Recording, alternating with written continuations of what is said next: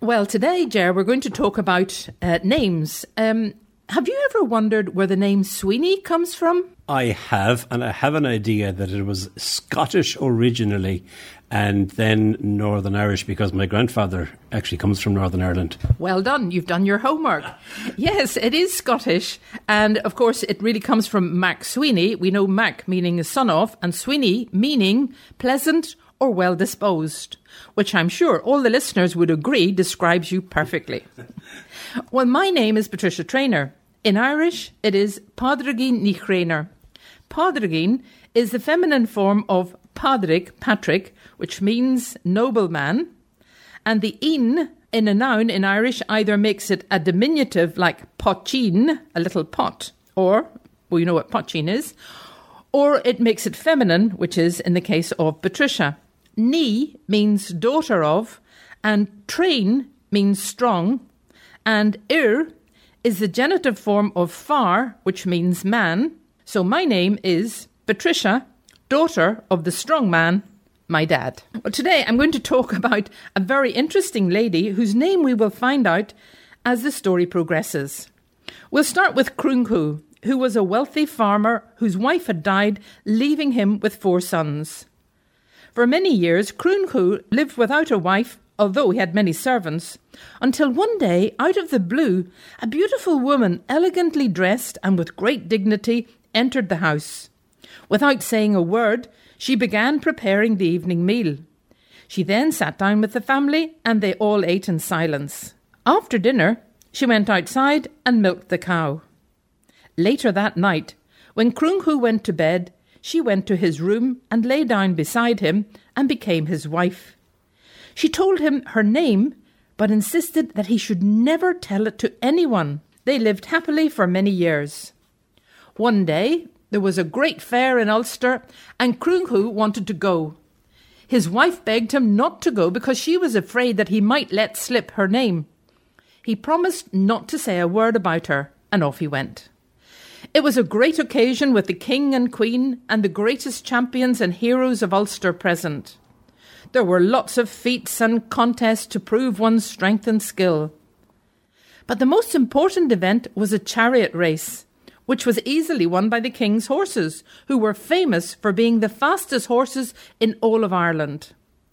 Cruinchú heard people's adulation of the king's horses, and perhaps because he'd had a drop too much of the whiskey, cried out, "Oh, my wife can run faster than the king's horses." The king was furious when he heard this and ordered his soldiers to bring Cruinchú before him. "So, your wife can run faster than my horses? Well, bring her here and she can race against them." Cruinchú tried to apologise and said, his wife was pregnant and couldn't run. "Well, you should have thought of that before you insulted me," said the king. Cruinchú's wife knew something was wrong when she heard the loud knock at the door. She opened it to find 2 men, who told her Cruinchú had boasted that she could run faster than the king's horses, and so the king demanded her to come immediately and to take part in a race with the king's fastest horses. She begged them to have pity on her, but they wouldn't listen, saying her husband would be killed if she refused to accompany them.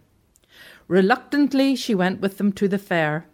When she arrived before the king, she begged him for mercy, saying he must see that she was expecting a baby, and pleaded with him to wait until after the baby was born, saying that then she would run a race, but the king was adamant. The woman then turned to the crowds and begged them to help her, saying that each of them had been born of a mother, and they should have respect for her. No one came forward. She then told them that they would pay a high price for their cruelty. The king asked her name. She said, "My name is Macha, and my name and my child's name will remain in this place forever. Now, bring the horses, and I will race against them." The crowds cheered in excitement, and the race began. Macha ran with all her strength, and right from the beginning she was out in front and won the race easily. But then she fell to the ground and gave birth, not to 1 baby, but 2, a boy and a girl.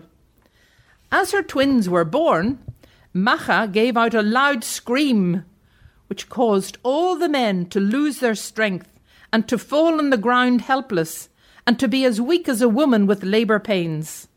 Macha said, "Because of your cruel treatment of me, I will put a curse on you. Whenever you are under attack, you will become as defenceless and weak as a woman in childbirth, and this will last for 5 days and 4 nights, and this curse will affect your descendants for 9 generations." The place became known as Even Macha, which means the twins of Macha, and later became Ardwacha or Armagh, as it is known today. And for years after, whenever Ulster was under attack, the Ulstermen became weak and powerless. The women and children were not affected by the curse, and the only man not affected by the curse was Cuchulainn, because he, like Macha herself, was of a magic tribe, the Tuatha De Danann. It was Cuchulainn who single-handed had to defend Ulster when Maeve tried to steal the famous brown bull. But then, that is another story for another day.